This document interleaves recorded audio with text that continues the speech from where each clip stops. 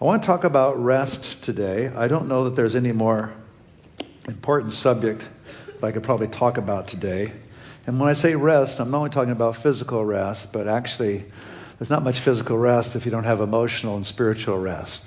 When you have that, everything goes really, really well. I think the whole world's looking for peace right now. And the whole world is incredibly restless, no matter if it's the next COVID virus coming down the pike or whatever.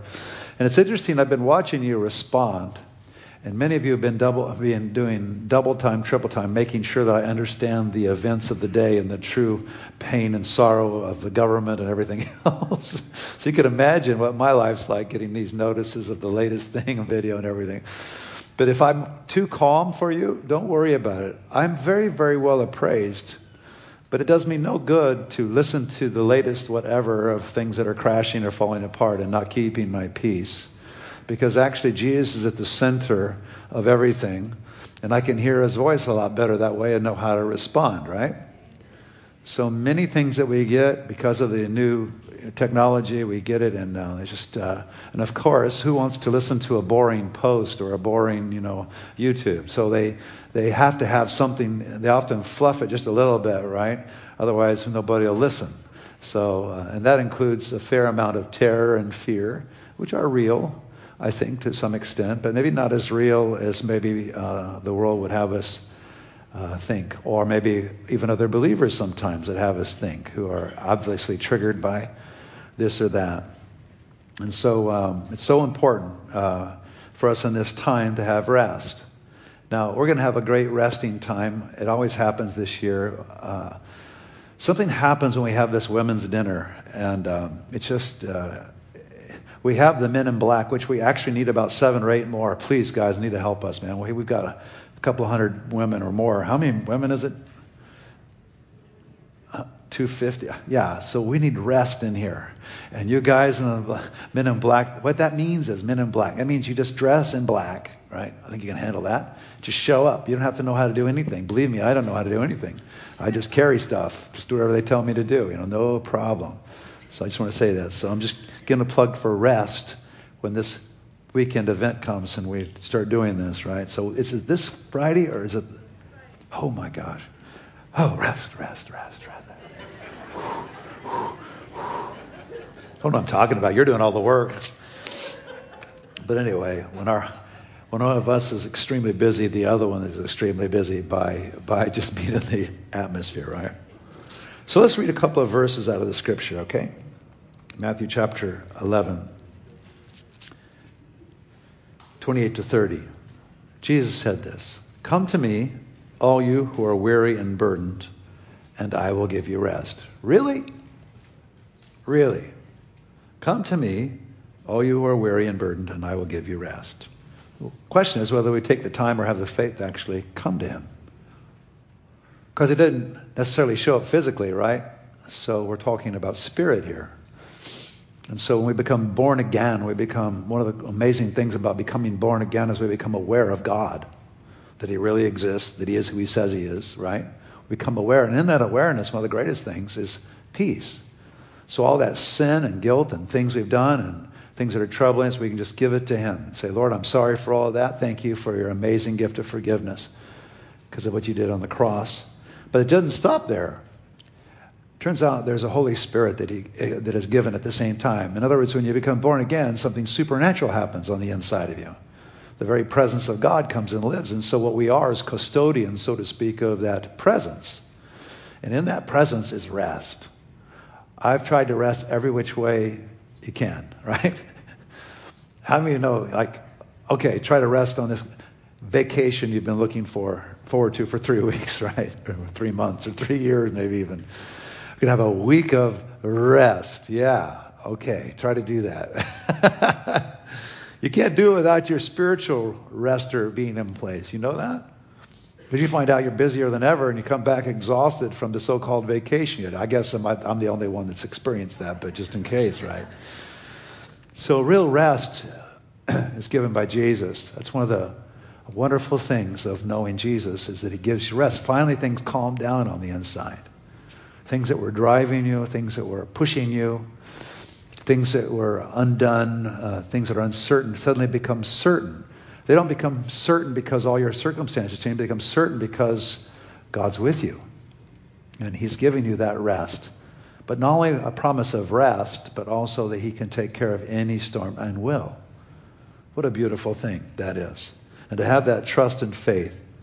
So part of finding this place of rest starts with this born-again experience that we call salvation. But the Spirit of God actually comes and lives on the inside of us.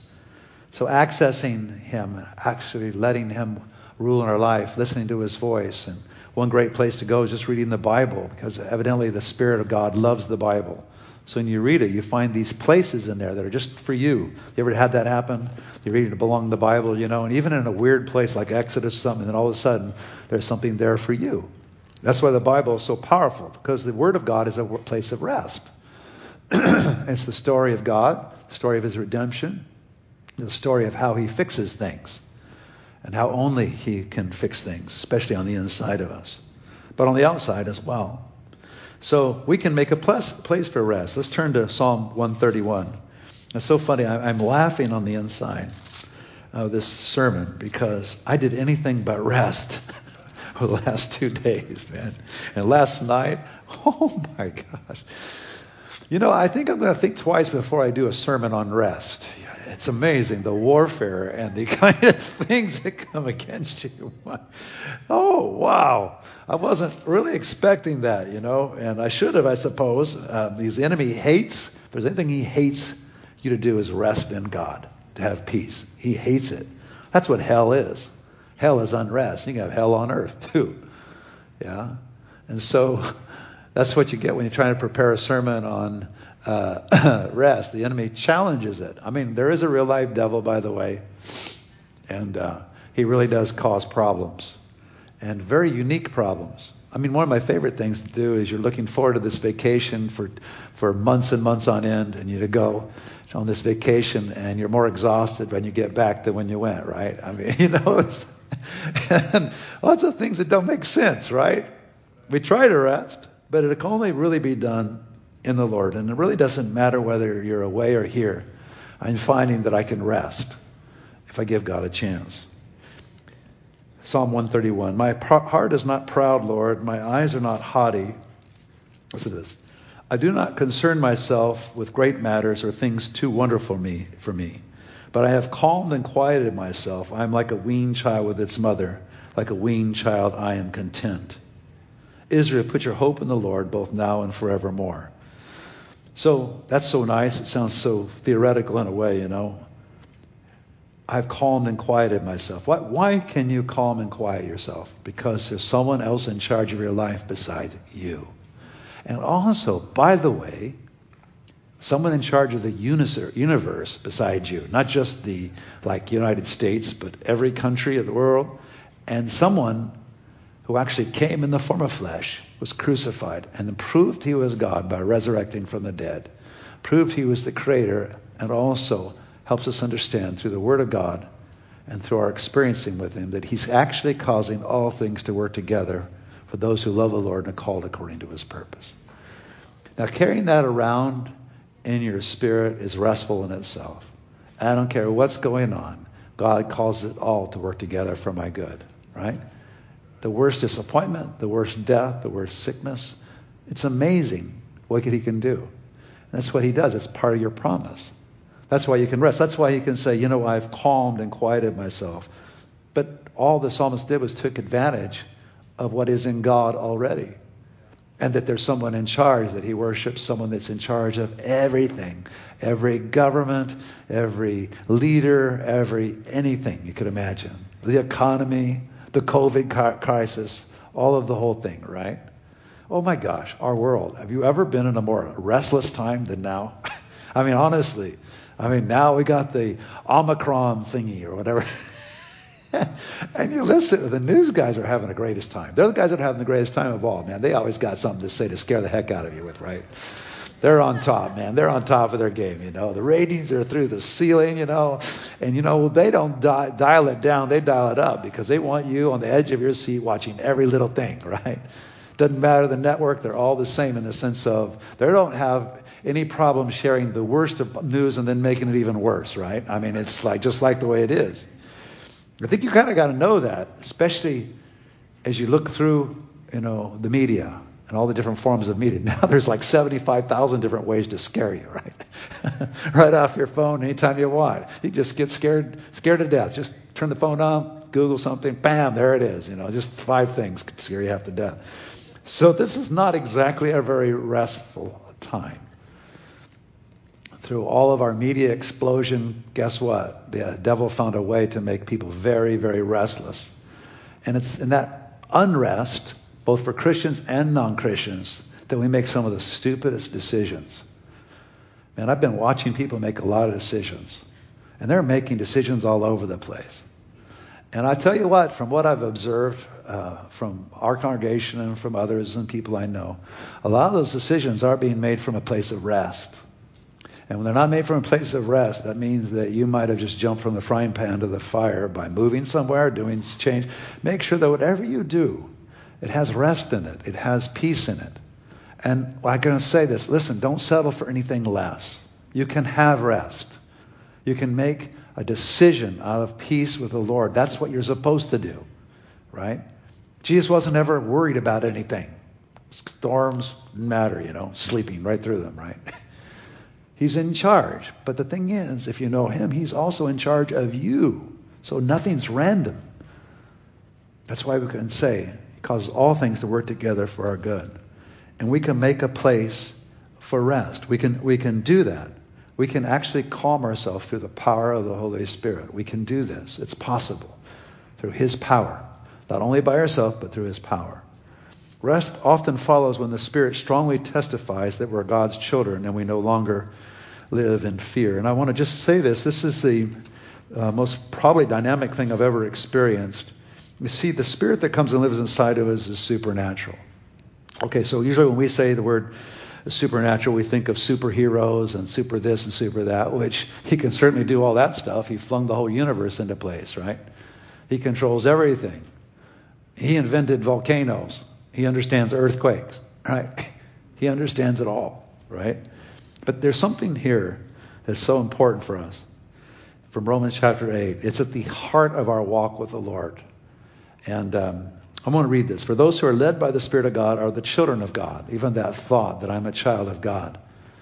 It's so important not only to know it mentally, but to experience it spiritually. So it turns out that there's experience in God.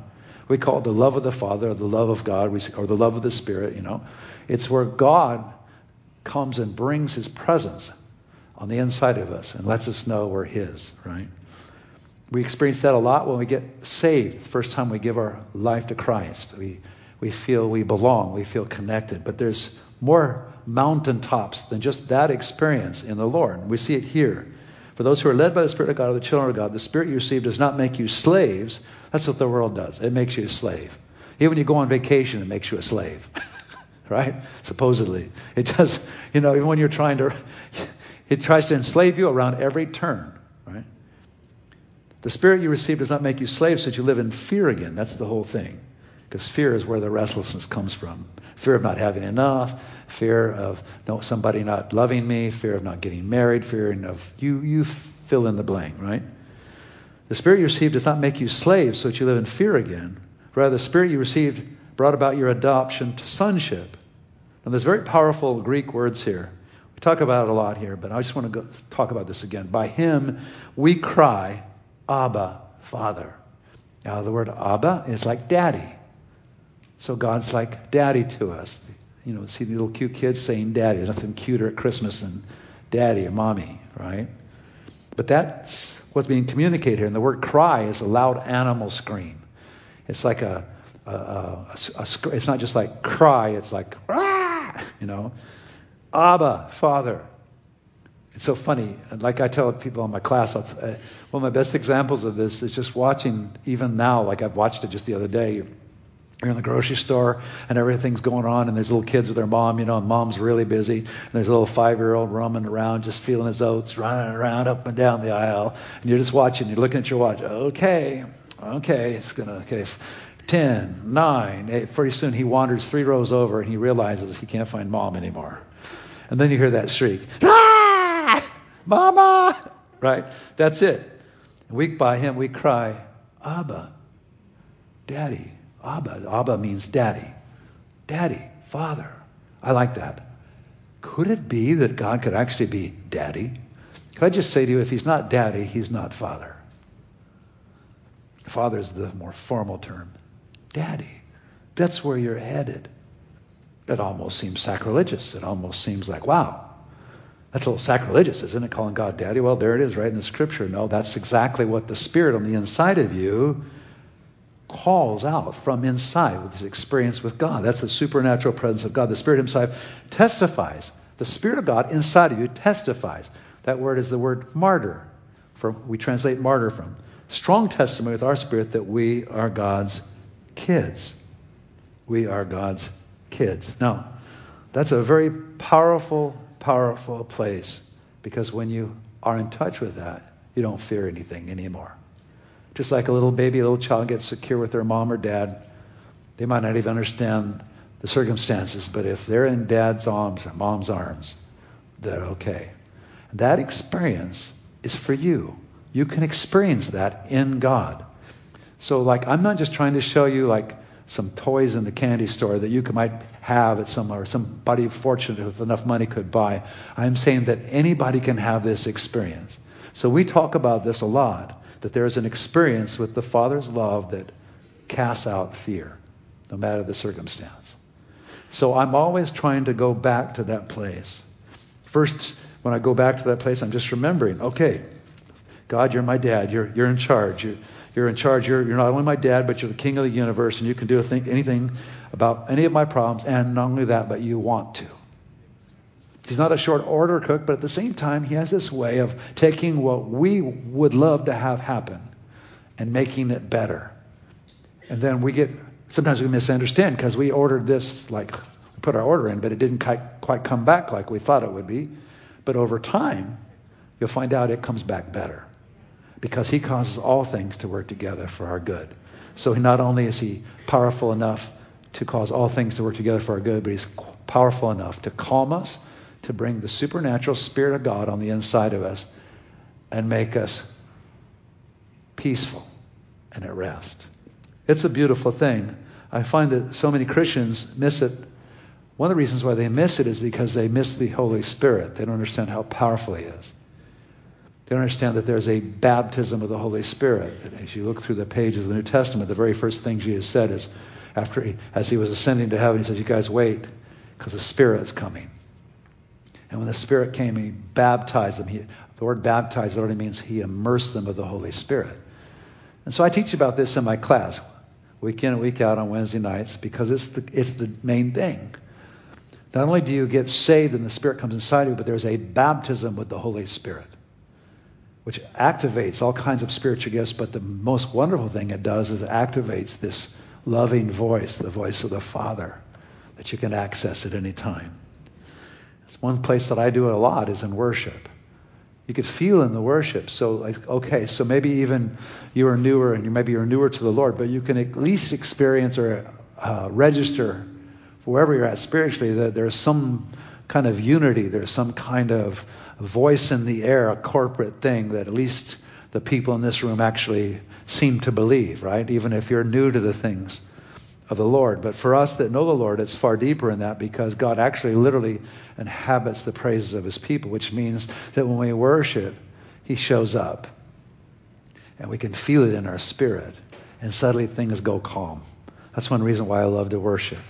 As long as we worship, I don't understand. In my Presbyterian church when I was being raised, I could time it on my watch when the worship would be over and the sermon would begin. It was 21 minutes every single time, and they nailed it, Then I'd fall asleep on my dad's shoulder for the next 30 minutes or so, and then wake up just in time to hear the doxology and a couple of things, and then up we go, right? Exactly 60 minutes every single time, right? So that was okay, but I think there's more. So maybe we should be a little bit more concerned about the time, but we're not. And probably, if you really like to be with somebody, you don't really worry about the time as much, do you? It's just that when you can't feel that other person in the room, or don't know they're there, or don't know God's there, that time suddenly becomes as important as it is in your everyday life. Rushing here, rushing there. So it's so important. It's so important 1 John chapter 4, verses 18 and 19. There's no fear in love. Whew. That's the best dividend of all. Our entire world and all the nations with them have never been in such a place of fear. It's funny how they all respond. Everybody responds differently to the fear. Some hibernate, some hide. Some people get more forceful, more rules, set them down, all this. But that fear spirit, I ain't responding to that. I'm not going there. That's the number one thing we decided to do with our church. We are not going to go get caught up with the whole rest of the world. We are not going to be afraid. We are going to manage. That doesn't mean I'm not afraid. I get afraid, but I am not going to go down the toilet with everybody else. I had the strangest things happen to me when I'm speaking. Now I'm hearing, what a world, what a world, what a world, what a world. What movie is that of? But anyway, I'm not going there, wherever that movie's from. I can't remember.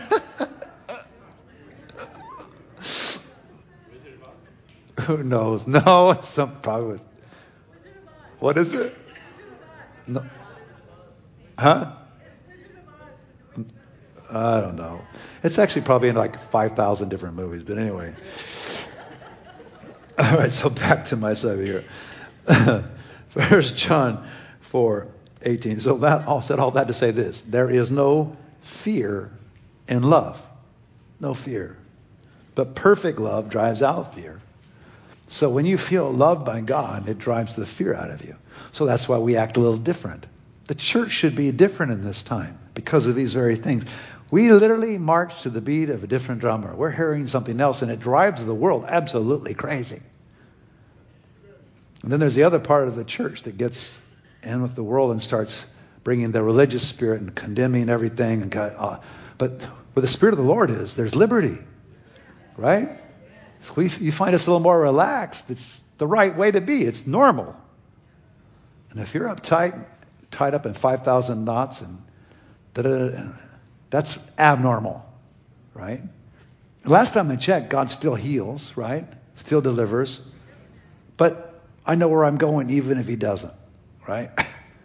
Because there's no fear in love, but perfect love drives out fear because fear has to do with punishment. The one who fears is not made perfect in love. I'm not going to be punished. I'm clean. I'm clear.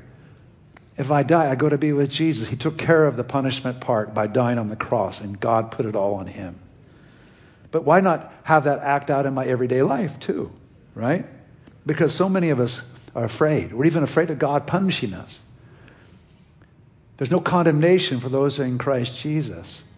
The Spirit can warn us, don't do that, because that's probably not smart. You're joining the enemy's camp, Stay out of that camp. And your decisions especially, I just encourage you. Could I just exhort you? Before you make a major move in this age, in this time, this season, be careful, extremely careful, that you're not moving out of a spirit of fear. You will regret it later. Be careful. The grass is greener. Oh, Idaho. Oh, Wyoming. Oh. I used to live in those places, and I go, oh, my God, you're moving there, Well, I'll see you in a couple of years.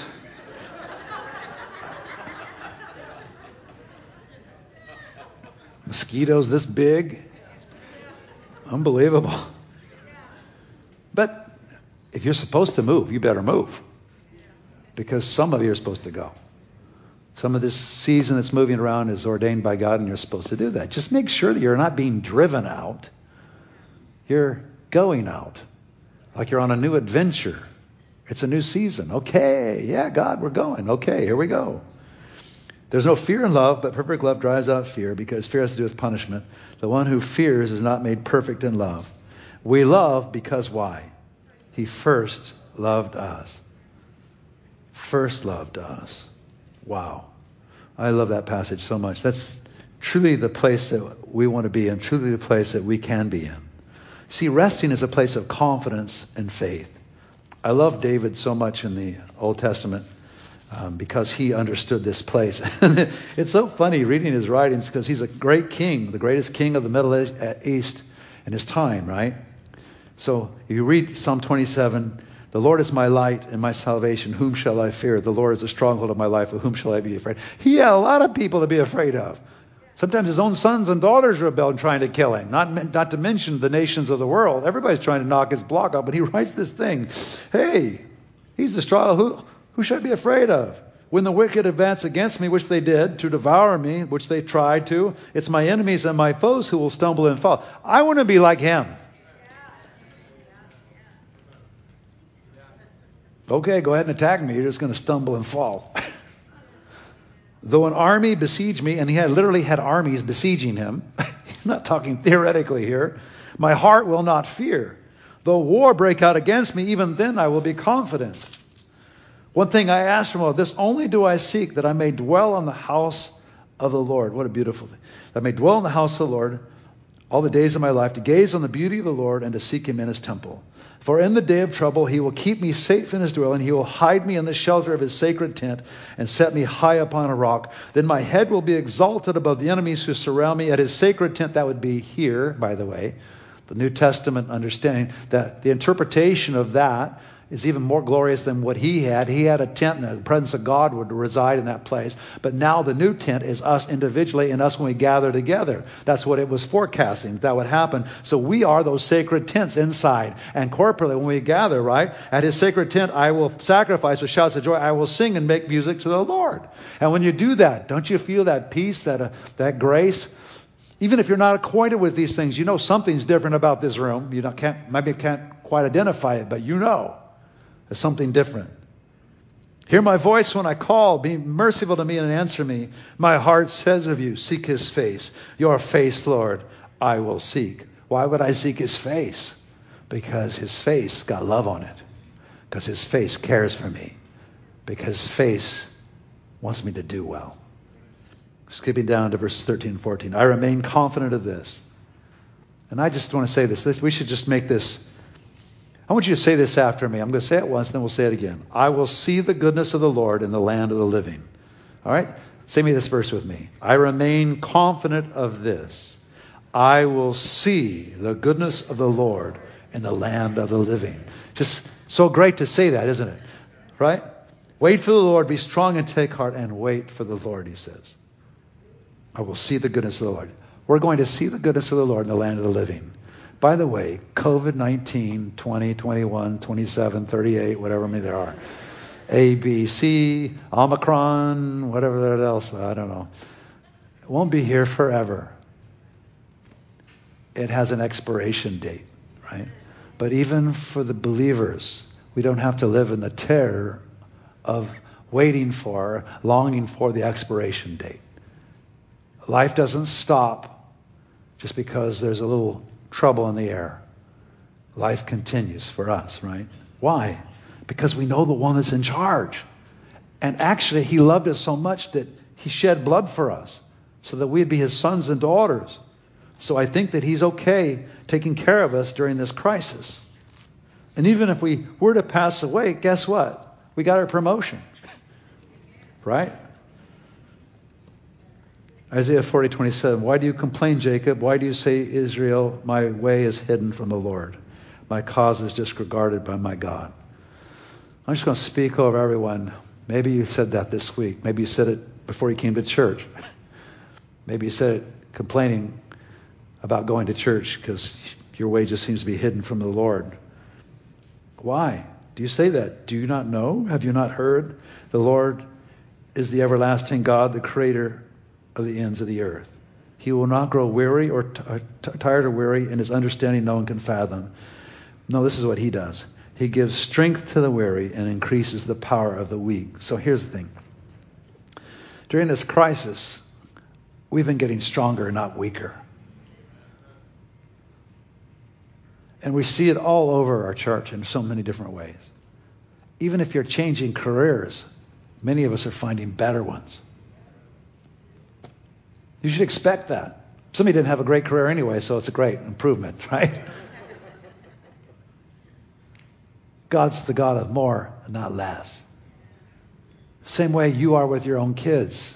If we weren't children, that wouldn't be the case. If you've gone through a hard time, you're only headed toward more, not less. And the fear of less is what will do you in more than anything else. Not that even the fact of it or even the outline of it. It's the fear of it that draws it to you, right? He gives strength to the weary, increases the power of the weak. Even youths grow tired and weary, and young men stumble and fall. But those who hope in the Lord will renew their strength. They will soar on wings like eagles. They will run and not grow weary. They will walk and not be faint. Amen. Even if you have to go to 75 grocery stores in about 4 hours, which is about what he did, right? And the funny thing is, he was saying it along as he was going. We were talking about it. He said, yeah, but you know what? I might just have opened the door for more contributions than ever because I made contact with all these grocery stores. This thing may end up giving me more. I may end up getting more food than I could ever bargain for. You know what I mean? That's the way God works, right? He does stuff like that. So when we think we're on our last leg or it's the end, it's just the beginning, isn't it? Oh, I love God. So amazing. Psalm 46. I love these verses. Resting is an inner place of strong confidence. I love the Psalm so much because if there's one, David wrote most of them, and he was this king who also loved God so much, and he was a marriage of government, and the church at the same time, right? And so he writes things like this: God is our refuge and strength and ever-present help in trouble. Therefore we will not fear though the earth give way and the mountains fall into the heart of the sea. That's pretty serious. Though its waters roar and foam and the mountains quake with their surging. There is a river whose streams make glad the city of God, the holy place where the Most High dwells. That's why the world has such a hard time understanding us in this time. We just got this river and we can't help but be happy, right? We can't help but seeing things from a different light, a different way, which causes us to pause and think about it for a little while. And all the stuff that we're being fed from the media and other places, we actually sit down and go, we're calm enough to say, is that really true? Instead of, oh no, another one, it's coming. The latest, it's coming. Oh my gosh. And there we go running. Oh, Lord, people are running every which direction right now. There's a river, though, and it flows right through here, and it makes the city of God glad, the holy place where the Most High dwells. God is within her. She will not fall. God will help her at break of day. Nations are in uproar. Kingdoms fall. He lifts his voice. The earth melts. Talk about authority. The Lord Almighty is with us. The God of Jacob is our fortress. Come and see what the Lord has done, the desolations he has brought on the earth. He makes wars cease to the ends of the earth. He breaks the bow and shatters the spear. He burns the shields with fire. He says, be still and know that I am God. I will be exalted among the nations. I will be exalted in the earth. The Lord Almighty is with us. The God of Jacob is our fortress. That verse right there, you can take that one to the bank. He will be exalted among the nations. However this plays out, now, 10 years from now, 15 years from now, whenever the world ends or wherever it is, he always finds this way of being exalted in the nations. There are more people turning to God in the nations than ever in the history of all of humanity combined in the last few years. Did you know that? You might not even know that. More people are turning to Christ just in the last few years than have been all the other years of humanity combined since the Christian church existed 2,000 years. Well, it makes a little sense if you just think about the numbers a little bit. The billions that we have now on the planet instead of 400 million, right? But now those 8 billion are being exposed at a level that nobody could have imagined. As a believer, you'll know that. As an unbeliever, you have no idea. Can't imagine the shock waves that are going through places like Iran and India right now as we speak. Unbelievable activity and grace. And of course, the enemy wants to make you think like the whole world's going down the toilet. We're all going to die. And there we go. That's the enemy. Trusting the good shepherd who has a gentle and humble heart. I want to talk about the gentle and humble heart of God. A lot of people have different ideas of God, but if he's anything, he's what Jesus exemplified himself to be and the way he actually treated us. Treated all people when he was alive, but took that ultimate step of allowing himself to be crucified by evil people who mistreated him. I'm the good shepherd. The good shepherd lays down his life for the sheep. The hired hand is not the shepherd and does not own the sheep. See, he owns you. Sometimes we treat him like we're hired hands and he's the boss. No, he owns us. So when he sees the wolf coming, he abandons the sheep and runs away. That's what a hired person does. Then the wolf attacks the flock and scatters it. The man runs away because he is a hired hand and cares nothing for the sheep. But God's not like that, right? God doesn't do that. I am the good shepherd. I know my sheep and my sheep know me, as the Father knows me and I know the Father, and I lay down my life for the sheep. So God's already done the best for you. He laid down his life for you already and made it possible for you to, no matter what, you will live eternally forever and ever. He's already negotiated that one. If God be for me, then who can be against me? Knowing our true identity with the Good Shepherd causes a spirit of rest on us. And it's funny because he constantly takes care of us. And there's a great example of this, and I won't read the whole thing just for time's sake. You've heard me preach on this before. But one of the most famous psalms in the whole Bible, even people that don't know much about God have heard this psalm, right? Psalm 23. The Lord is my shepherd. I lack nothing. He makes me lie down in green pastures. He leads me beside quiet waters. He refreshes my soul. He guides me along the right paths for his name's sake. Even though I walk through the darkest valleys, I will fear no evil, for you are with me. Your rod and your staff, they comfort me. You prepare a table before me in the presence of my enemies. You anoint my head with oil. My cup overflows. Surely your goodness and love will follow me all the days of my life, and I will dwell in the house of the Lord forever. That's a nice poem, but actually what's mirroring it is the actual shepherd. All this imagery here is what a real shepherd does for the sheep. And there's this unique relationship between shepherds and sheep that's unbelievable. We have no idea because we have no idea in that kind of economy, agrarian culture. But the shepherd is everything. He protects them. He leads them beside still waters. He does everything because sheep are dumb. And sometimes we're a little dumb. We just need a lot of help. So he anoints us. Even that anointed my head with oil. All of these are symbols. These are all things that they actually do. Shepherds actually anoint the head with oil. You know why they anoint their sheep's head with oil? So that flies won't fly up their nose. Because if the fly flies up their nose, they go crazy and they run off cliffs and run themselves into trees and die. That's what sheep do. So they have to make sure that at a certain time of the year they anoint their head with oil. They put it all up so the bugs don't get up their nose. Can you imagine? These humble sheep, they're just like us. That's what God does. He takes care of the sheep. He's the good shepherd, constantly caring for us. Constantly. He's not distant. Didn't wind the whole thing up and then said, I'll see you guys and whenever I come back. But in the meantime, go for it. No, he's intimately involved like a shepherd cares for the sheep. A shepherd has one of the hardest jobs of all. The sheep are in constant danger, day and night. Predators everywhere. Everything's trying to destroy their sheep. And they're some of the most helpless animals. They actually fall on their back. They get cast.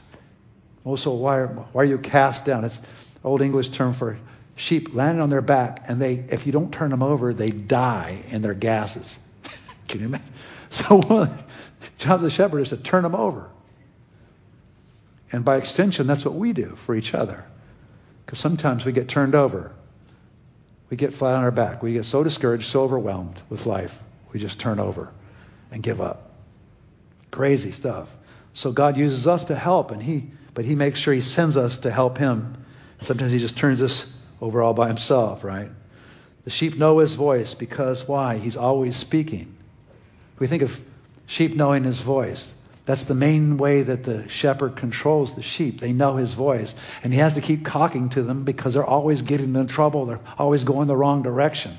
And they're calmed down immediately when he speaks over them. Everything calms down, especially if there's been a predator or some danger or the weather's bad or whatever. Isn't it nice to know that God's always talking? Don't say that again. God's always talking. You say, yeah. Just read your Bible. Yes, he talks through that. Yes, that's true. But he's also talking. You know why? Don't do that. You might want to do this. That's not a good place. Yeah, there you go. Come on. That's God's voice that you get on the inside of you when you know Jesus. The Good Shepherd is yoked, partnered together with us, and his yoke is easy and his burden is light. Can I just say that? His yoke is easy and his burden is light. The world's yoke is heavy. It is not light.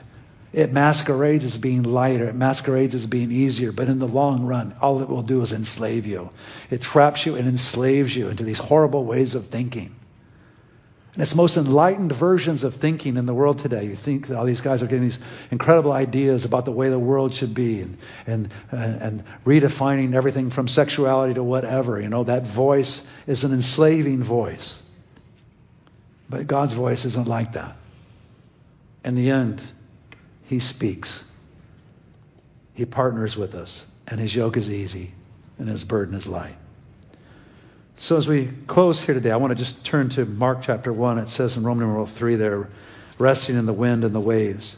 I felt like I should share this today because I just think that maybe we should even just remind ourselves of why we need to live differently, why we can live differently. And even if we feel like we're sticking out and we feel a little weird to the rest of the world, or maybe to some of our family members, or where there's good reason for that.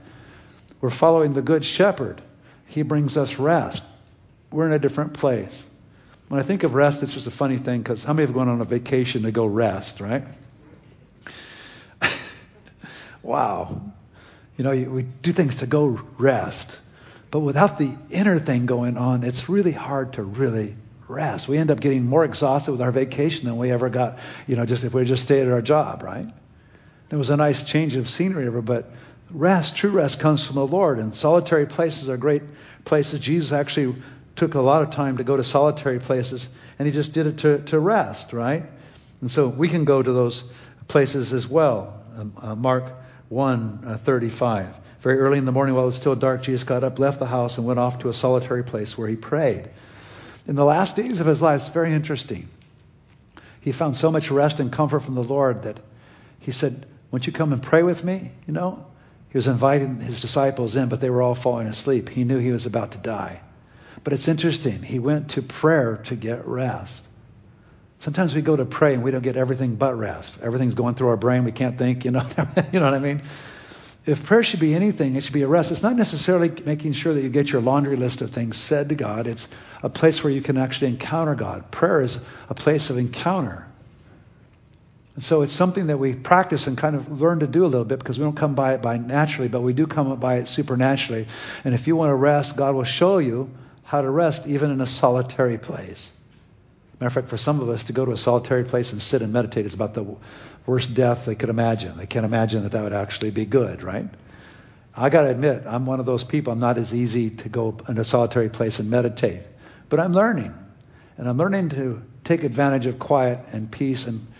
But I can't do it for peace's sake. I got to do it to find Jesus. If I find Jesus there, and he comes in those places, especially say, Lord, I'm going to spend some time with you. You think God's going, oh no, I ain't going to spend time with you. You spent way too busy, been way too busy. Now you think you're going to get things right? No way. These voices going, they're crazy voices, but this is the way we do it, right? Maybe I'm the only one. But anyway, okay. But here, Jesus rested in the quiet places, but here's an interesting thing. He also rested in the storm, which is the place we find ourselves in a lot right now. He also rested in the storm. Look at this little story, Mark chapter 4, verse 35 to 41. That day when evening came, he said to his disciples, "Let's go to the other side." Leaving the crowd behind, they took him along just as he was in the boat. There were also other boats with him. A furious squall came up, and the waves broke over the boat so that it was nearly swamped. Jesus was in the stern, sleeping on a cushion. The disciples woke him and said to him, "Teacher, don't you care if we drown?" He got up, rebuked the wind, and said to the waves, "Quiet, be still." Then the wind died down, and it was completely calm. He said to the disciples, "Why are you so afraid? Do you still have no faith?"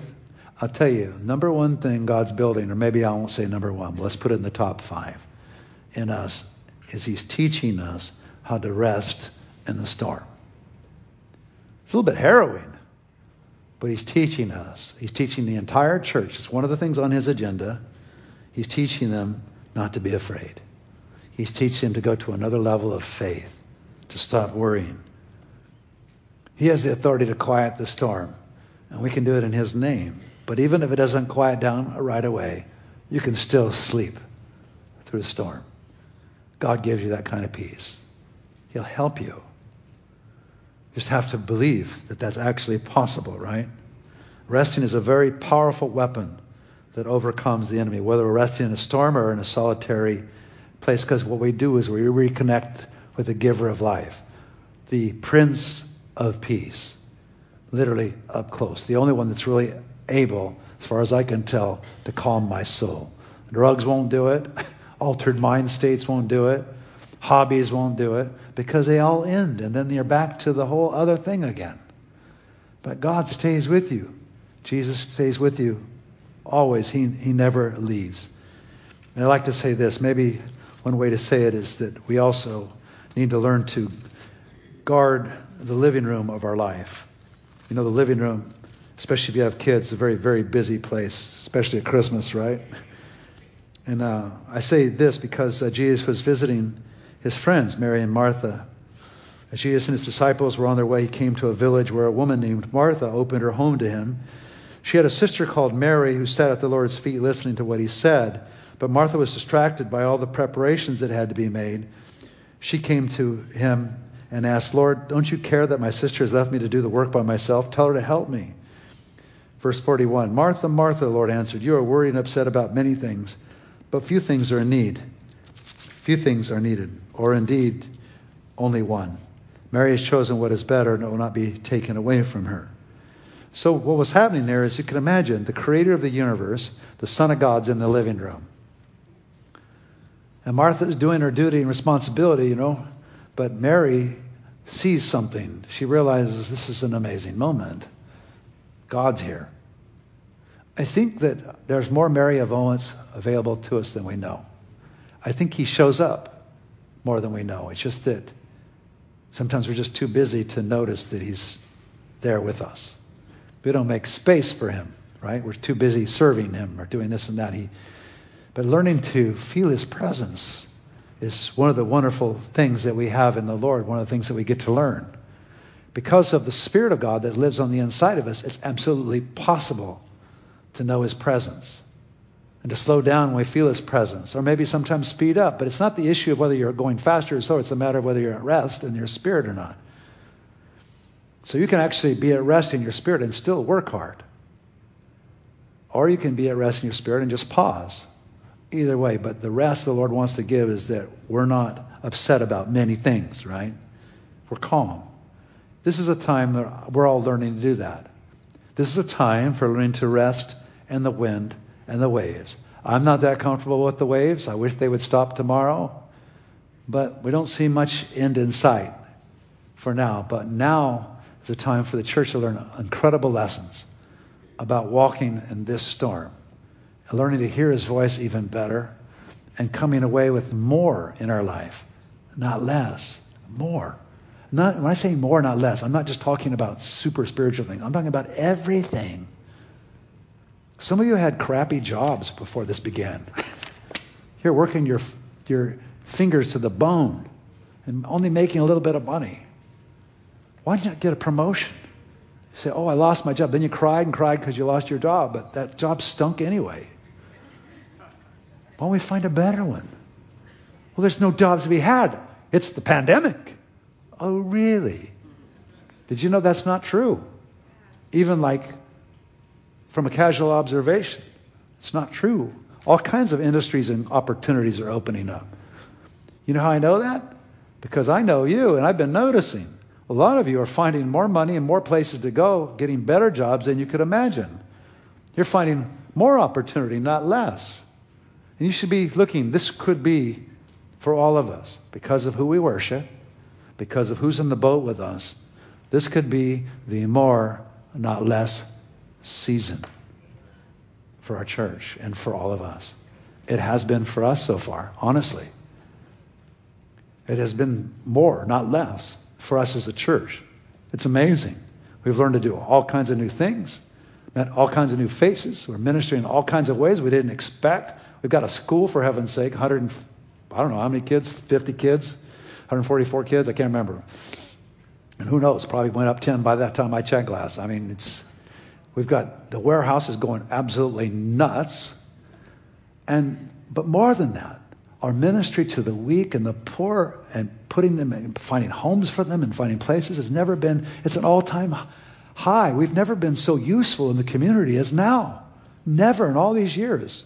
We are more useful. We are more productive. We are more fruitful than we've ever been. And it's taken a little bit of courage to step out of the boat. It's taken a little bit of courage, to keep moving and keep going, keep assembling, to keep doing things, holding on to things, meeting privately and home to home or place to place or corporately. Some other decisions we've made. Why did we start a school in the middle of a pandemic? Well, it's just because that's what God wanted, but it's a delightful thing. I love the little kids around here. It's so great. I can feel it already. We're going all the way through high school by God's grace within a couple of years. We're going to go all the way. And I have no idea how that's all going to work out, but it will work out. It will work out. More, not less. What's more, not less in your life? What is it? Think about that. What's more, not less? Lord, I just ask you right now that you would just build our faith in Jesus' name. Just encourage us. Why don't we all just stand for a minute? I could have the worship team come. The reason why we always have a worship team is because the worship team, when the music goes up, it's not just about music, it's about the presence. So King David was a great master at that. He understood connection between the presence of God and the music of God. Sometimes music says things that I could never say or can never be expressed in words. And I just thought what we should do today is take a moment's rest with the Lord as we close today. So we're just going to worship a little while. And I should encourage you, if you have to go, if you're under a time pressure of some kind or another, feel free. It's okay. If you could just leave quietly, because I'm going to spend the next, it won't be a half hour, but next 4 or 5 minutes. And let's just ask God to give us a moment's of rest. If you ask the creator of the universe, who actually came down and shed blood for you to give you rest, do you think he's up there saying, no way? No. Those are golden words. Those are wonderful. Yeah, I'll give you rest. Because I want you to really know me, so when the trials of life come, you're okay. So I want you just to surrender here just a minute. And just ask the Lord to rest on you, okay? We're not going to do anything else but just receive the presence of God, right? And while you're receiving your presence, while you're in the presence of God, if you want to ask him for a couple of things, why don't you do that? Just say, Lord, I haven't been in church much, but I don't know much about this, but, I'd really appreciate it if you could take care of this for me. He's okay with that. The moment you show up, his eyes lighten up. He's the good shepherd. Ah, you rascal, you've been out there too long. Come on in, I've been looking for you. That's what shepherds do. That's their whole job. Keep sheep out of trouble. So the good shepherd is here. And I think he just might speak to us here in the next couple of minutes. Feel free to offer up something that you'd like to offer up in prayer. As we're worshiping, something to need. It won't spend long. It's long enough to get a taste of God and to let a spirit of rest come in the room. If you should find rest, it should be in the church. It should be with God's people, where the shepherd is. He inhabits the praises of his people. That's how close he is. So let's just sing a little bit and then we'll close.